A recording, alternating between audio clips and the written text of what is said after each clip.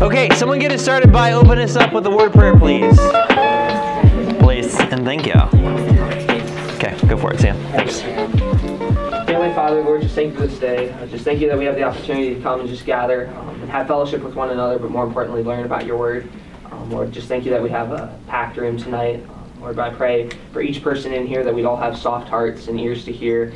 Lord, that you'd speak through Stephen as we're keep on going through the Redeeming the Time series and talk about relationships tonight. Lord, as far as our future relationships, marriage is the second most important decision we'll ever make. So I pray that we follow you and walk with you to be able to make that decision wisely. But I pray if anybody is in this room who hasn't made the most important decision as far as accepting you, Lord, I pray that they do that tonight. I pray also in Jesus' name, amen. Amen. Okay, so we were talking about redeeming the time, as Sam was praying about. And the end of this series is really talking about relationships because, again, it is one of the most important decisions that you will ever make. And so we had quite a hefty introduction last week talking about dating, engagement, and marriage and why it's so important, and even leading us to this point. And this is a topic that is very important just in general, but I feel like, especially around your guys' age range, that there is just an extra just pressure and just when it comes to how the devil's working and your flesh is working and the enemies of God that are working to try to convince you to do things that you are not ready to do spiritually, emotionally. I mean, gosh, I remember back, part of my testimony is, when it came to dating and things like that, I just remember the first time that I heard of a couple in my class that actually had sex together was when I was in 6th grade. And it may have happened before then, but I just remember that was the first time. And I remember who it was. And I remember how I was just kind of shocked by that. But there are things that unfolded when I was going through middle school and high school that if you don't know what you believe and why you believe it, and then the pressure comes from you to make certain decisions when you're not ready, you're gonna fall and you're gonna make mistakes. You're gonna make some serious blunders. And if there's anything that is very wise about this particular topic is you should learn from the wisdom of other people, from the mistakes that they've made throughout their lifetime. You don't have to make mistakes in order to be wise in certain areas of life. Some of us, we're just stubborn and rebellious and prideful, and there's no other way for us to learn than just to make mistakes. But it doesn't have to be that way. And this has been an area of my life that I have had great successes, but I've also had some great failures. And there's a lot of things that I look back on now that if I could go back and do it differently, I definitely would. And so, again, this series has been something that's born out of a heart of grief on me personally between my relationship with God that I really want you guys to be able to learn from some of my mistakes and just hearing some of my testimony, some of my heart on this issue, and even as far as our other leaders, the same could be said of all of them as well. So let's do just a touch of a review, and I want to just dive right in. So these are decisions that affect eternity. Again, the greatest decision that you'll ever make is your decision to follow the Lord and to get saved, to become born again. That affects your eternity more than anything else, and that kind of goes without saying. But the second most important is the person that you're going to marry, because there are a lot of people, and I've known this personally with other people that I've talked to, even some marriage counseling and some other situations that I've been aware of just being a pastor and being in the ministry, that they've made some very serious bad decisions when it comes to who they married. And who you marry is really going to affect the rest of your life, because now your life is intimately joined with this other person for the rest of your days. And even though they say, well, yeah, but you can get a divorce. Well, okay, then you don't really understand divorce. Because what I've really learned and what I've seen, and especially even in my own family, with my grandma who got a divorce at a time where it was not popular even within our society, is that divorce never solves anything. It just makes things a lot more complicated and a lot more difficult. And a lot of people think, well, I can just divorce this person and they're out of my life. Well, that's not the case, especially when children are involved. And so these are things that have serious consequences. And I just remember at a young age, my mom always told me, when it comes to decision making, if you doubt, don't. Because it's much better to not make a decision than to make one and it be the wrong decision, especially in this particular area. And we're talking about issues of the heart. And we're going to get into this in a couple weeks when we talk about what you can do to be ready when it comes to having a dating relationship that leads into marriage, especially when it comes to sexual purity. But there are things that you may participate in when it comes to a relationship and in a dating relationship that once you participate in it, you can't take it back. And these are lifelong burdens that you're going to have to carry for the rest of your life. And it's not easy. It's not easy to overcome. It's not easy to work through these things. And there's a reason why God has built relationships the way that He's built relationships. So that's what we started talking about last week. So, with dating relationships, this is Bobby's favorite picture. In fact, I think he posed for it, right? And then you got your hair cut because you had that man bun? Yeah, Bobby, definitely. All right. So, we're going to be talking about dating and relationships. All right, so this has been our picture that we start off with. Somebody explain this picture for me. We hit it last week in detail. Yeah, Emily. So, you're the little stick figure. The question mark is whoever you're in a relationship with, whether it be a friend, a parent, significant other, and then God is represented by like the throne. Yep. And so the idea is that the closer you guys both become to God, the closer you two become in your relationships. Yes. And that shows like the importance of having that strong relationship with God and being on the same page with Him as well. Yes, absolutely. And then we run into the issue of, well, what if you want to grow closer with God, but that other person, whoever it may be, decides not to? What's going to happen in that scenario? Remember, there's two ways to go on that one. What's one way? Yeah. Like you walk with God with them. Yeah. You're going to compromise your own walk with God to maintain a relationship with this other individual, because that person doesn't want to budge. And so the closer you get to God, you've got a choice to make. It's going to put strain on this relationship here, or it's going to put strain on this relationship there, and who's going to win. And there's a lot of people that choose to forego their relationship with God here in order to maintain this relationship with this other person. I've seen it time and time again. What's the other one? Yeah. If you want to maintain your relationship with God, you kind of have to limit like what you do with the other person. Mm-hmm. Maybe even cut off the friendship if it's affecting you in a negative way. Yeah, absolutely. And sometimes that ends friendships. Sometimes that ends dating relationships. Because honestly, this is where emotions can get very deceitful and very tricky, because you get emotionally involved with another individual to the point where you're sharing emotions with each other that strictly, in the most strictest sense, are supposed to be reserved for a marriage relationship. And you start to have those kind of emotions for another individual, and then that person doesn't want to walk with God. And I would say more cases than not, people are willing to forsake their relationship with God, who they can't see, in order to be with the person that they can see. The majority, not everybody, but I have seen very few people that are willing to cut this relationship out in order to preserve their relationship with God. Very, very few. Very few. And the only reason, and I'm thinking about one in particular right now, that a person is able to do that is because their walk with God was sound and strong before the other person came into their life. That's the only way that it happened. The only way. The only way. So there's a lot to talk about with that, but that's the basic overview, and we're going to get into more stuff with this in the future stuff. All right, so we're going to hit this verse here in a minute. So let's hit your paragraph. So, biblical guidelines for dating God's way. If you are willing to forsake your own way and believe God's word, then you will be able to purpose in your heart to establish biblical, objective guidelines to help keep yourself accountable in relationships.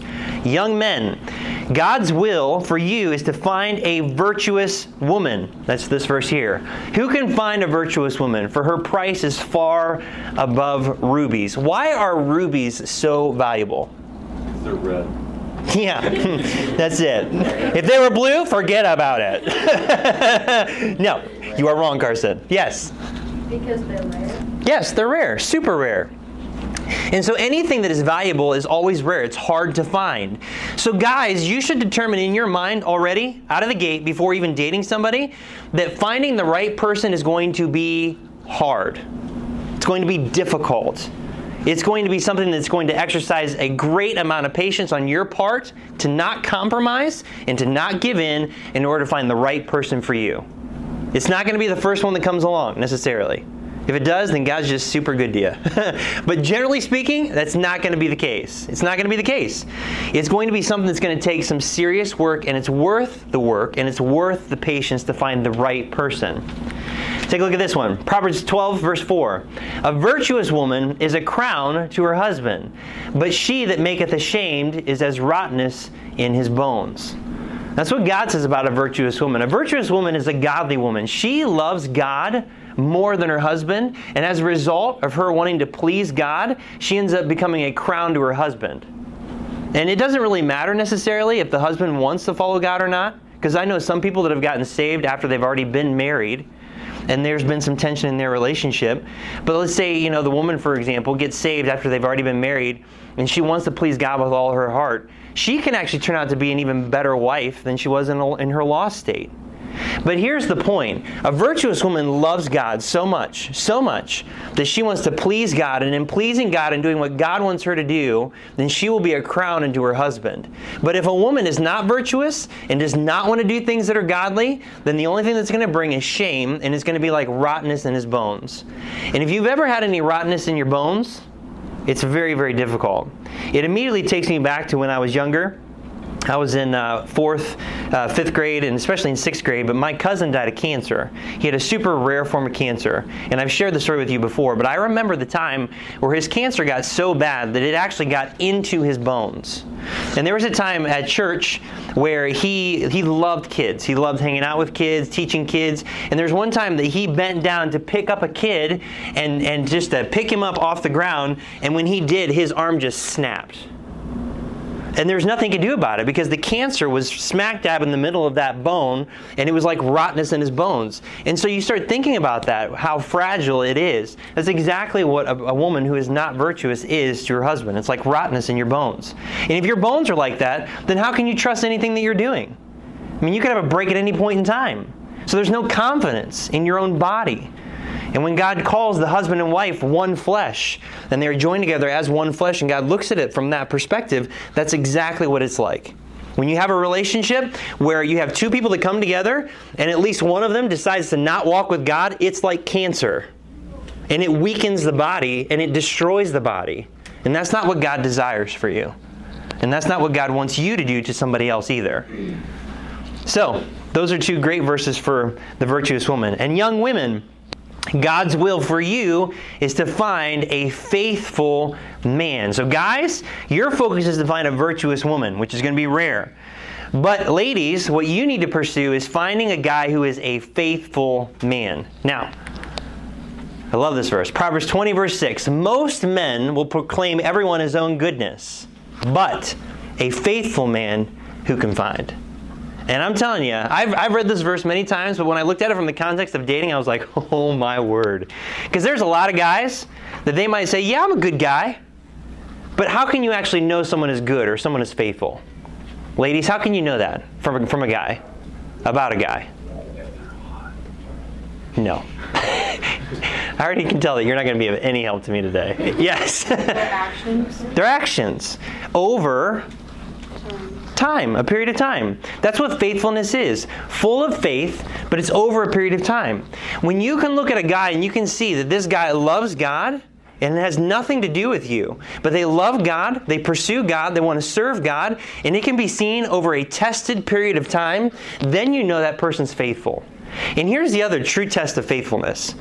Watch them in times of difficulty. And if you've never been able to see a guy in a moment of difficulty, then he ain't worth your time until you see it. It's not worth it. It's not worth the risk. It's not worth the risk. And so think about that. Most men will proclaim, yep, I'm good, I'm faithful, but a faithful man who can find? It's very rare. Very, very rare. Very, very rare, especially in our day and age today.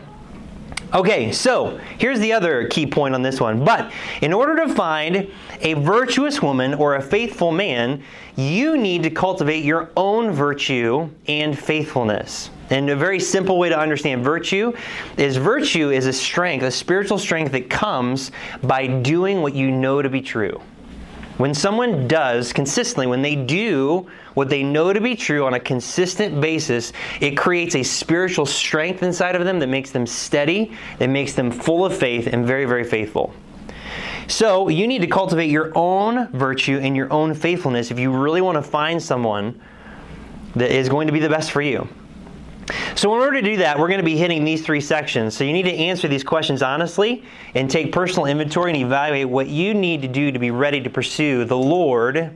And I worded that on purpose, pursuing the Lord in the worldly gray areas of dating. And so as we look at this, we're going to take a look at the spiritual side first. Just a quick reminder. We talked about this last week.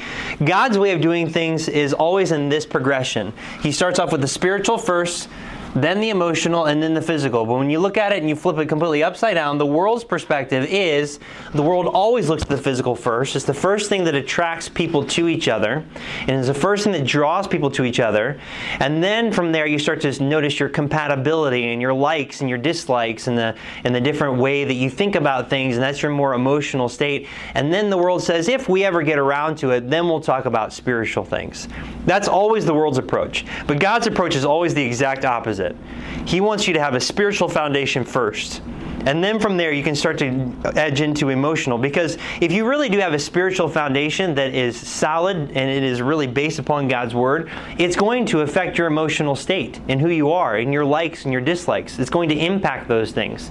And then lastly, when it comes to marriage, comes the physical. So we're going to spend the next 3 weeks, this week being spiritual, next week being emotional, and last week being physical, talking about what are the things that we need to do to prepare ourselves for each of those things to make sure we're in the right spot. Yeah. Do you have, for the world's way, I think you have the physical and spiritual backwards because they're just upside down. Yeah, the only thing that's different is the marriage, engagement, and dating, but you can just ignore that. What I was showing was that the world starts with the physical. So I just flipped it upside down just for the sake of it. Yeah. Don't overthink it. It's okay. That's all right. We'll move on. All right. Okay, so we're going to talk about the spiritual. We're going to talk about the spiritual first. And so these questions should really help you to understand and really evaluate where you are at. And you need to be honest about it. Because here's the truth of the matter. The condition of your spiritual health and your spiritual stability is a direct result of the state of your heart before God. It really is. If you don't have a good, solid relationship, pun intended, if you don't have that kind of a relationship with God, where your heart is firm before God, that you and God are on good terms, and the state of your heart before God is not healthy, then your outward spiritual walk is not going to be very well at all. It's not going to be good. Because a yielded heart to the Lord is what really produces spiritual strength. So the things we're going to be talking about are things that, yes, they're more on the outward, they're things that you can see, but they only happen when your heart is very submissive to God. So in all of these things, you can't confidently answer yes or any sort of an affirmative answer to any of these questions without having a yielded heart to God, because that's really where it begins. And it doesn't mean being perfect at all. God's never wanting you to be perfect. All He really wants is for you to be willing and to be honest. That's all God is looking for. And in order for you to grow in your spiritual walk, it starts there. It starts with you being honest before God about your failures, about your shortcomings, about who you are, about even the way you're wired and the things you struggle with. It's all a part of that. So here's the first question. Am I in the center of God's will? Am I in the center of God's will?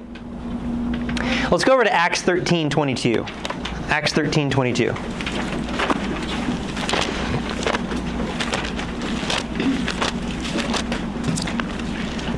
Am I in the center of God's will? Now, the New Testament teaches that there are 7 wills of God, and I'll run through those really quickly, but I want you to see this verse first. Acts 13 and verse 22. Somebody read that for me. Go ahead, Ethan. And when he had removed him, he raised up them unto David to be their king, to whom also he gave testimony, and said, I have found David, the son of Jesse, a man after mine own heart, which shall fulfill all my will. So, how does God describe David, King David? Yeah, go ahead. Man after his own heart. Okay, and why? Because this verse also tells you why. Because he's going to fulfill His will. So a person that is a man or a woman after God's own heart, they fulfill part of God's will? All of it. All of it. Now, David is a pretty good example, but also think back. For those of you that know the history of David, what was one of his greatest mistakes that he ever made? Bathsheba. Yes, Bathsheba. And what did he do? Somebody give a quick summary of the story. What did he do? Yep. Saw her naked, taking a bath. Yes, when he should have been At war, protecting, well, just fighting. Yes. It says very specifically, and that's your other reference here, 2 Samuel 11, that when the time where the kings are supposed to be at war, he was at home. So he wasn't where he was supposed to be. He was not fighting the battles that God wanted him to fight, coincidentally. So when you're not engaged in the work, by the way, you're going to get super distracted and fall into pits that are just absolutely terrible. And I mean, there's a great lesson there.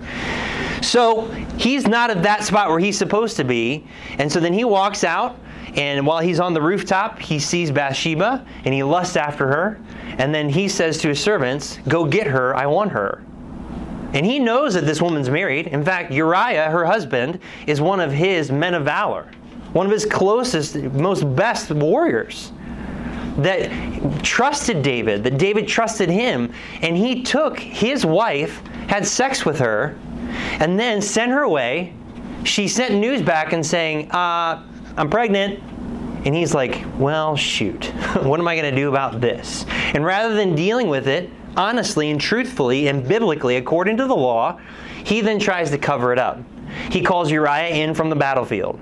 And he's like, Uriah, hey, how's the battle going? Hey, why don't you just go and spend some time with your wife? He wants to try to get Uriah to sleep with his own wife, so that way the pregnancy can then be labeled as Uriah's and not David's. And what does Uriah do? No. How can I go do that? How can I go home and lay with my wife when my brethren are out dying on the battlefield? Talk about a man of character. Way more than David in that moment. And so then David's like, well, that puts me in a difficult situation. So now what am I going to do? All right, I know. I will get him full of food, and I'm going to make sure that he has everything that he needs, so that way he wants to go home so he can sleep in his own bed, so then he can have sex with his wife, and then it can be blamed on Uriah. And does he do that? No, he does not do that. He's a man of honor, and he doesn't want to do it. And so then David's like, okay, well then the only other option that I have is that I have to put him in the forefront of the worst battle because he needs to die. That's the only way. Because once he's dead, now I can take Bathsheba to be my wife, and I can actually raise this child to be my own son. This is David, the man after God's own heart.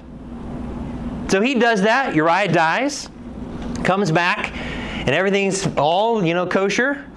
Definitely intended on that one, because since they're Jewish. Okay, all right. And then from there, he's like, okay, I'm going to take her and she's going to be mine. She's going to be my wife. And then he marries her.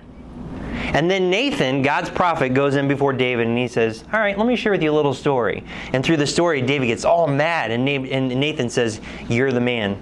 You're the one. You did what was wrong. And technically speaking, according to the law, David deserved to die. And Bathsheba. They both deserved to die.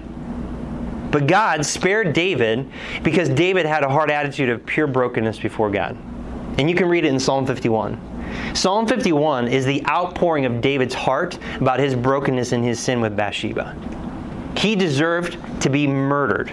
Killed. His blood ought to be shed according to the Old Testament law, but God spared his life because he was broken before God. Now, the baby ended up dying as a result, and so did, frankly, one of his boys, another one of his boys, and another one of his counselors. And that's where he restored fourfold, and God talked about that. So God told him there's consequences for your actions, and there certainly is. But God did not give David what he deserved. And the reason why David was a man after God's own heart, even though he was such a wretched, filthy sinner, kind of like you and I, is because he fulfilled all of God's will. God was not looking for David to be perfect. He was looking for David to be honest and truthful and humble. And I'm telling you, this is the core of most of our problems today. In your own life, in my own life, in relationships, is that we're not willing to be humble. We're not willing to be honest about our struggles and who we are. And it's the only place that you can begin to start to build spiritual strength in your life. The moment that you stop being humble, the moment that you stop being teachable and allowing God to have his way in your life, you cannot grow spiritually stronger. It's impossible. It is absolutely impossible. The moment you think you don't need God, then your strength is going to wax and wane very, very quickly.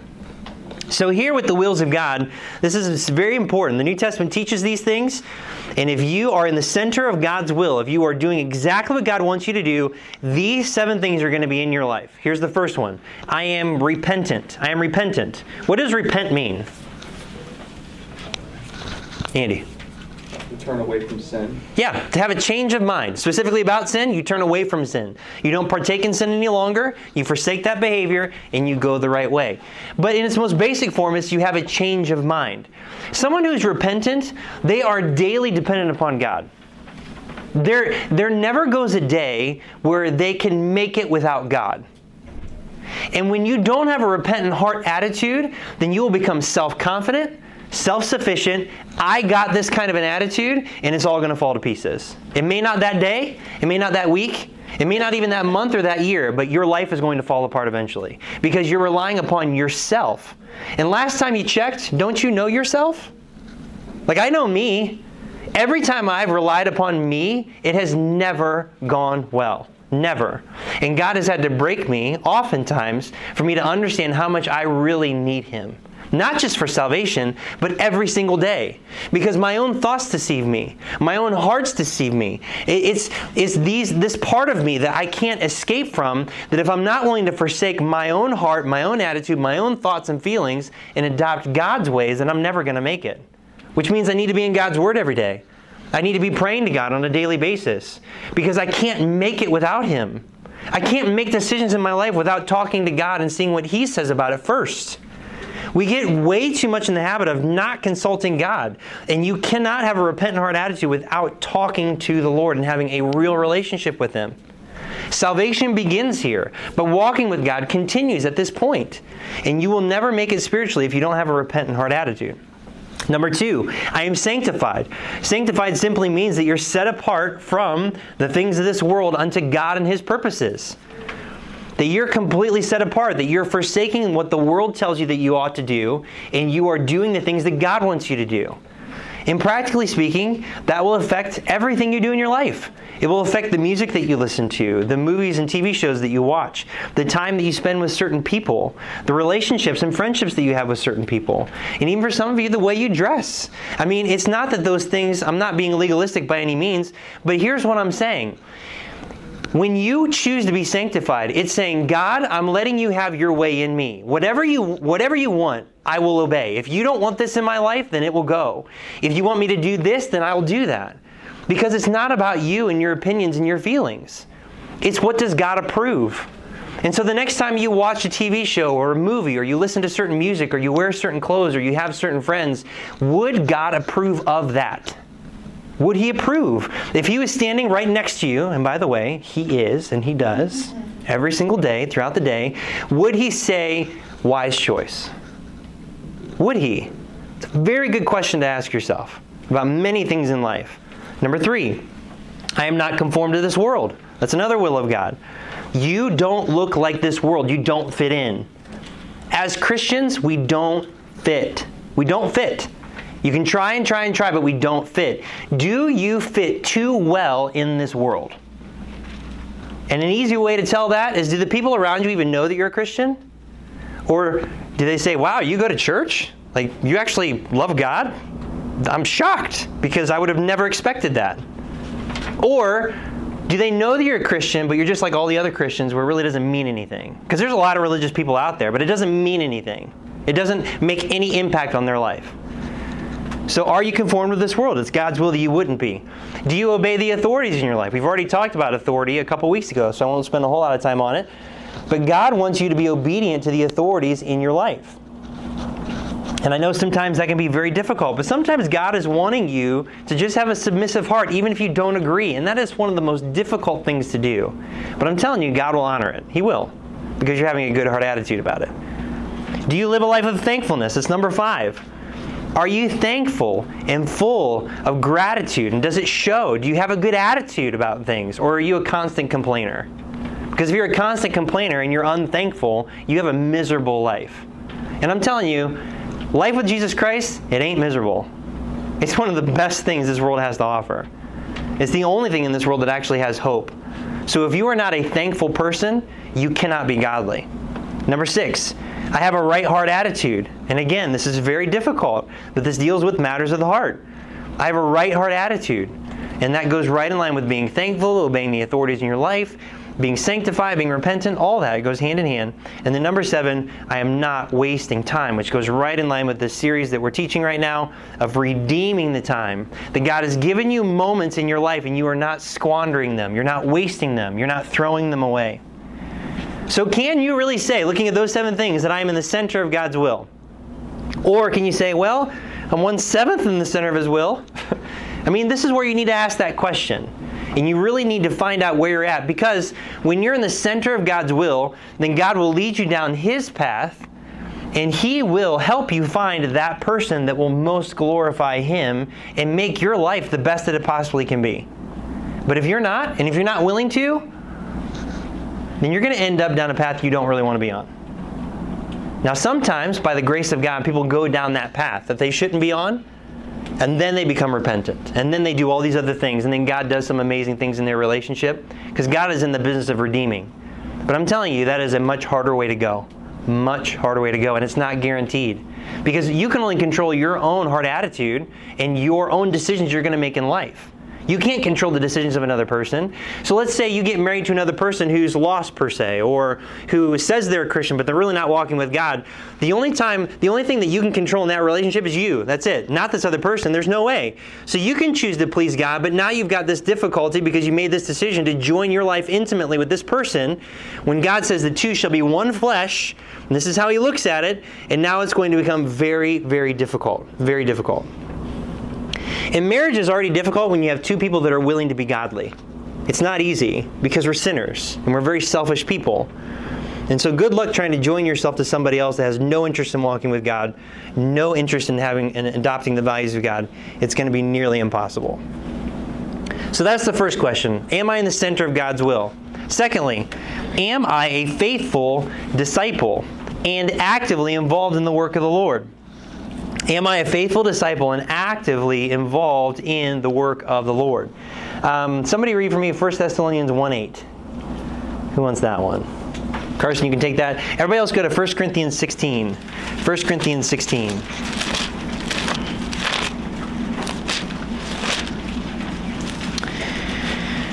Okay, so am I faithful?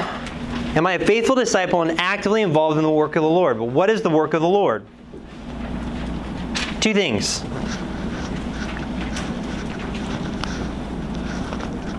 Anybody? What's the work of the Lord? Yes, evangelism is your first blank. Evangelism. And the second blank is discipleship. Evangelism, telling people about who God is according to the Scriptures. Manifesting God's name. That's evangelism. It's not overcomplicated. And then secondly, discipleship. Learning how to walk with God. Learning how to walk with Christ. Being a disciple of Jesus Christ. So are you a faithful disciple? And are you actively involved in the work of the Lord? Which means you're going to be partaking in evangelism in some form or fashion. And you will definitely be faithful in discipleship. 1 Thessalonians 1:8. Listen to this one. For from you sounded out the word of the Lord, not only in Macedonia and Achaia, but also in every place your faith to Godward is spread abroad, so that we need not to speak anything. Okay, I love this verse. I'm going to have him read it again. This is about the people of Thessalonica, and they loved God so much, and they were so faithful in the work that God gave them, that this was their testimony. Read it again. For from you sounded out the word of the Lord, not only in Macedonia and Achaia, but also in every place your faith to Godward is spread abroad, so that we need not to speak anything. So what can you learn about their testimony based on that verse? What did Paul say about that? Yeah. They spread it everywhere they can and everyone knows it. Yeah, and it wasn't like necessarily a strategic plan. They just lived it out. So Thessalonica, and then not only Macedonia and Achaia, but everywhere that we go, we hear about your faith. How is that possible? Well, think about it for a second. These people's lives were changed. They weren't the same. So that means that the things that they started talking about were different.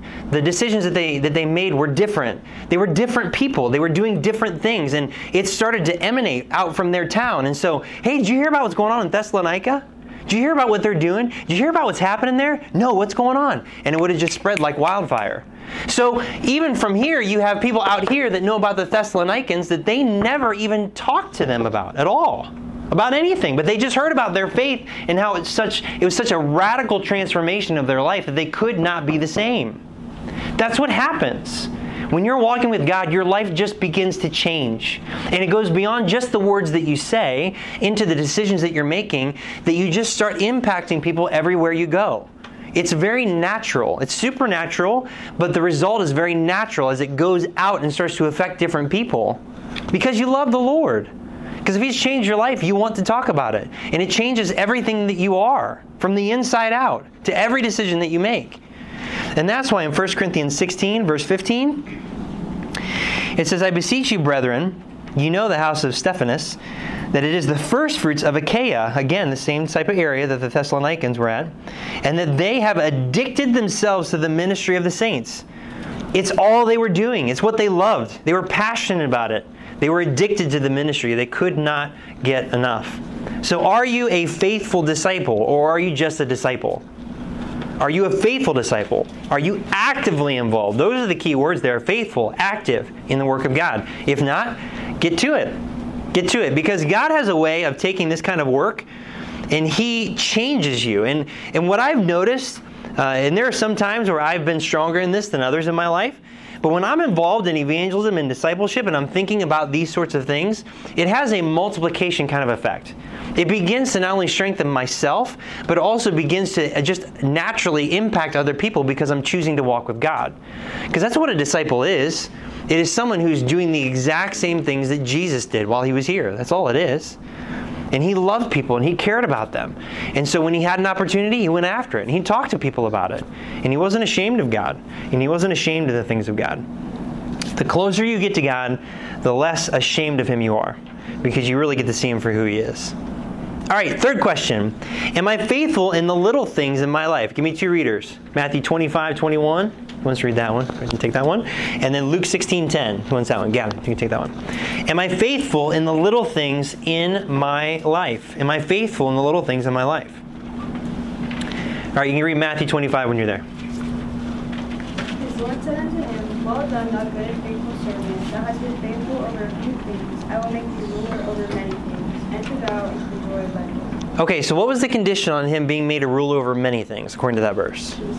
Faithful in the little things. Yeah.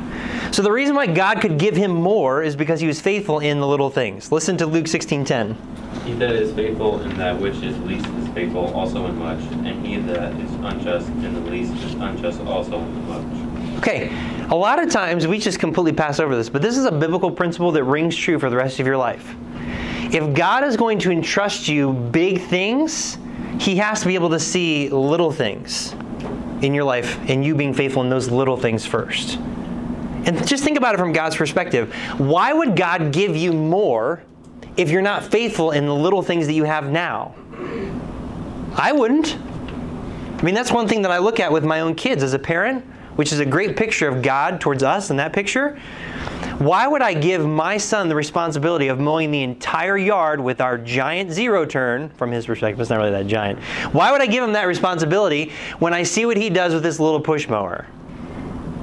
Where it's all jagged and it's not even straight and everything, and it's all over the place. But you know what? He came to me, he's like, oh, I'm terrible. I'm like, that's okay. It's going to take some time. It's going to take some practice, but you'll get those lines straight and you'll do a good job. You just started. Your very first time doing this. Good job.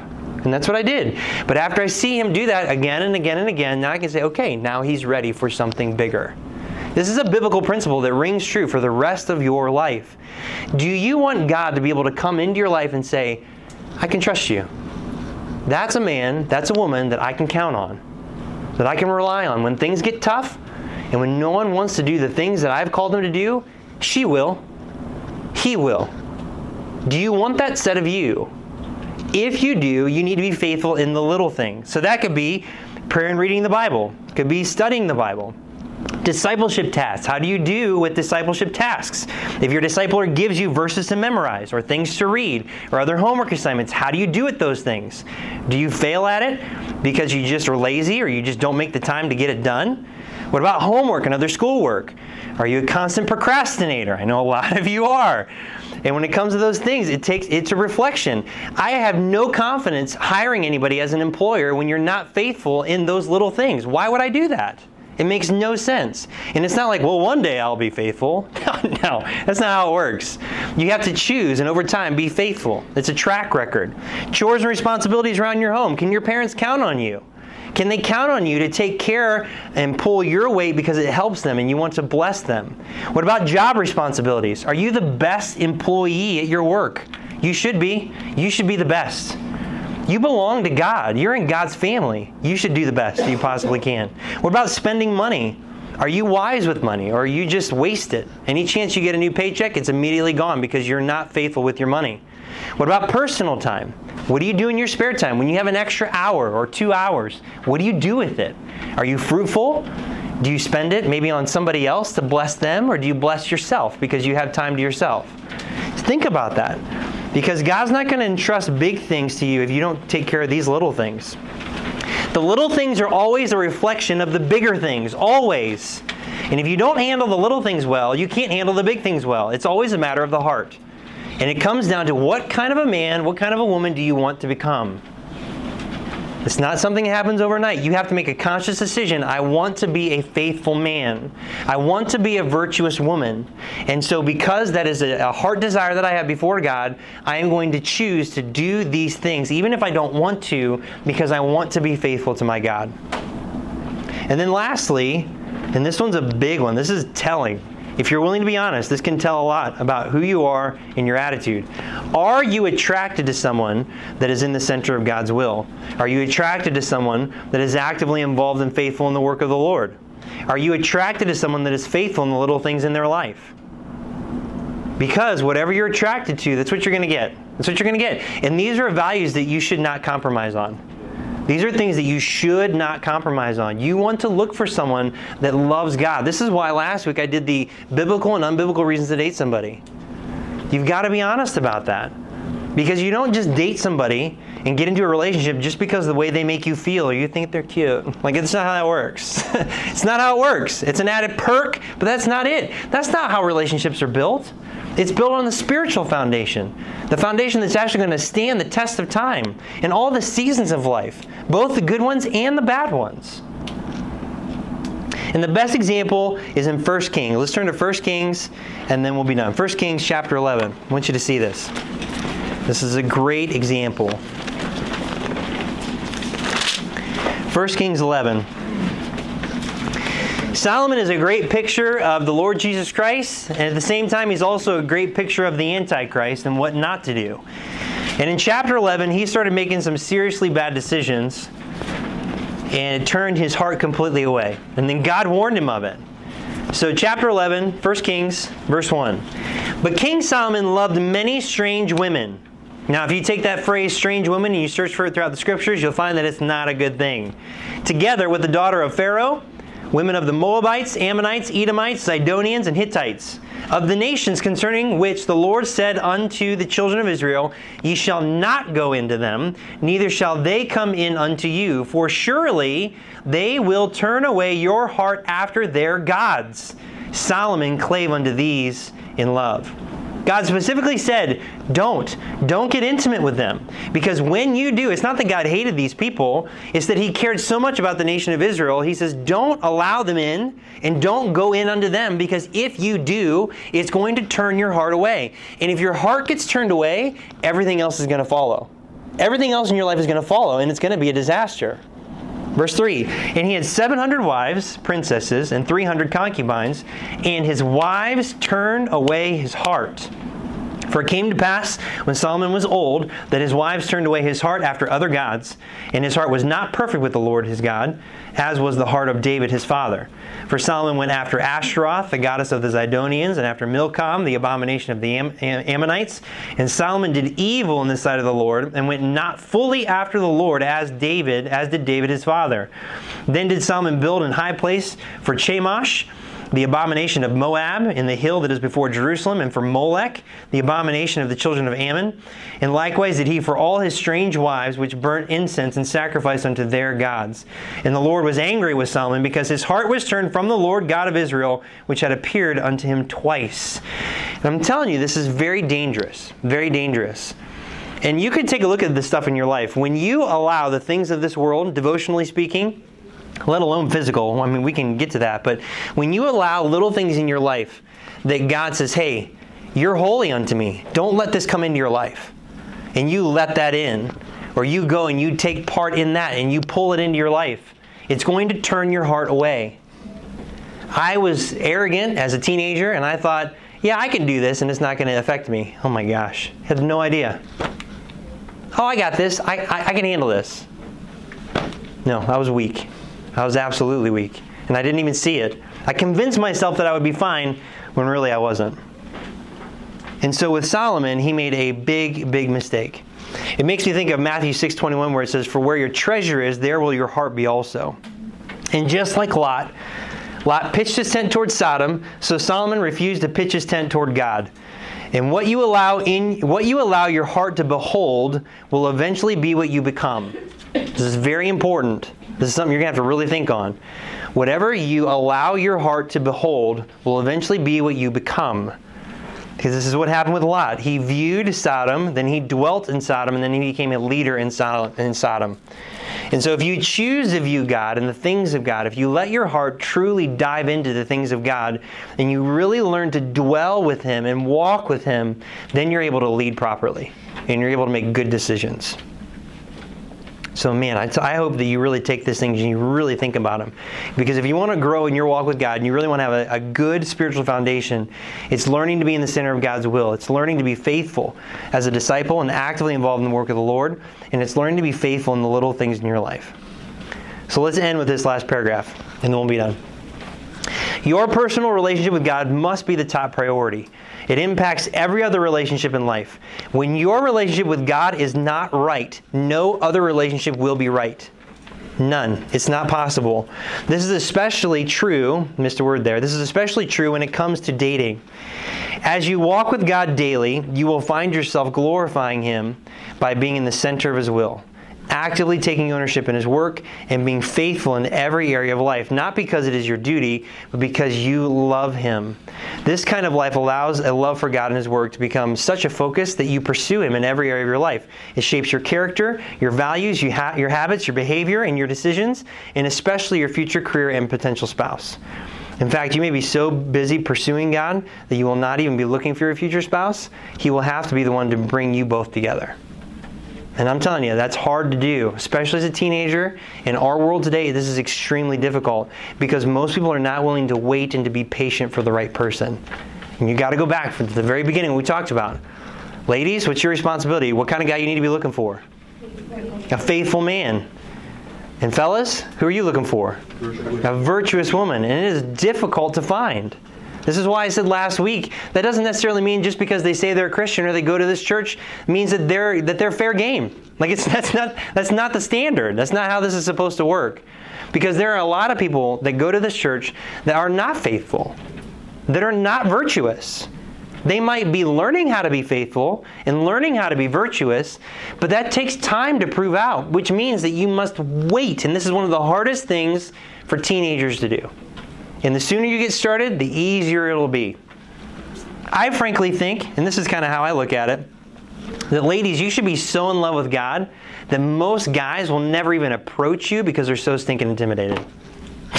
I mean, honestly, that's how I look at it. And guys, you should be so godly that you would protect and look out for the girls of this ministry more than anything else because you care about their purity just as much as you care about your own in God's name. And if you follow those tracks, my goodness, you will find a gem.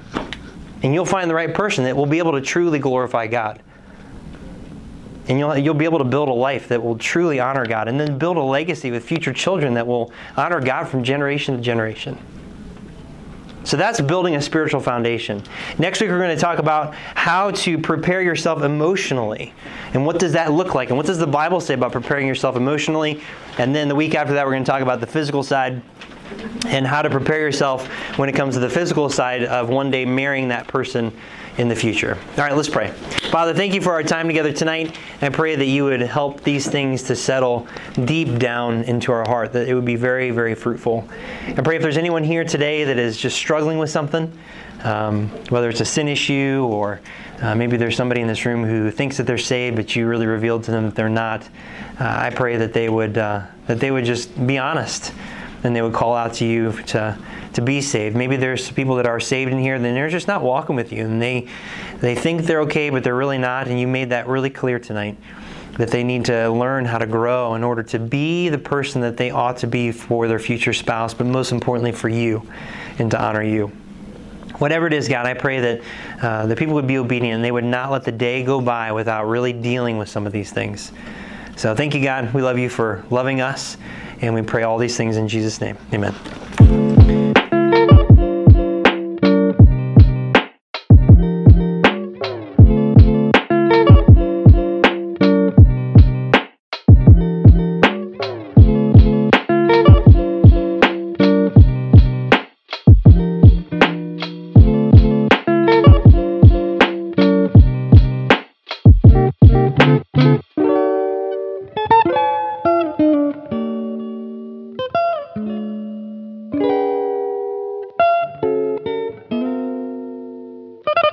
Amen.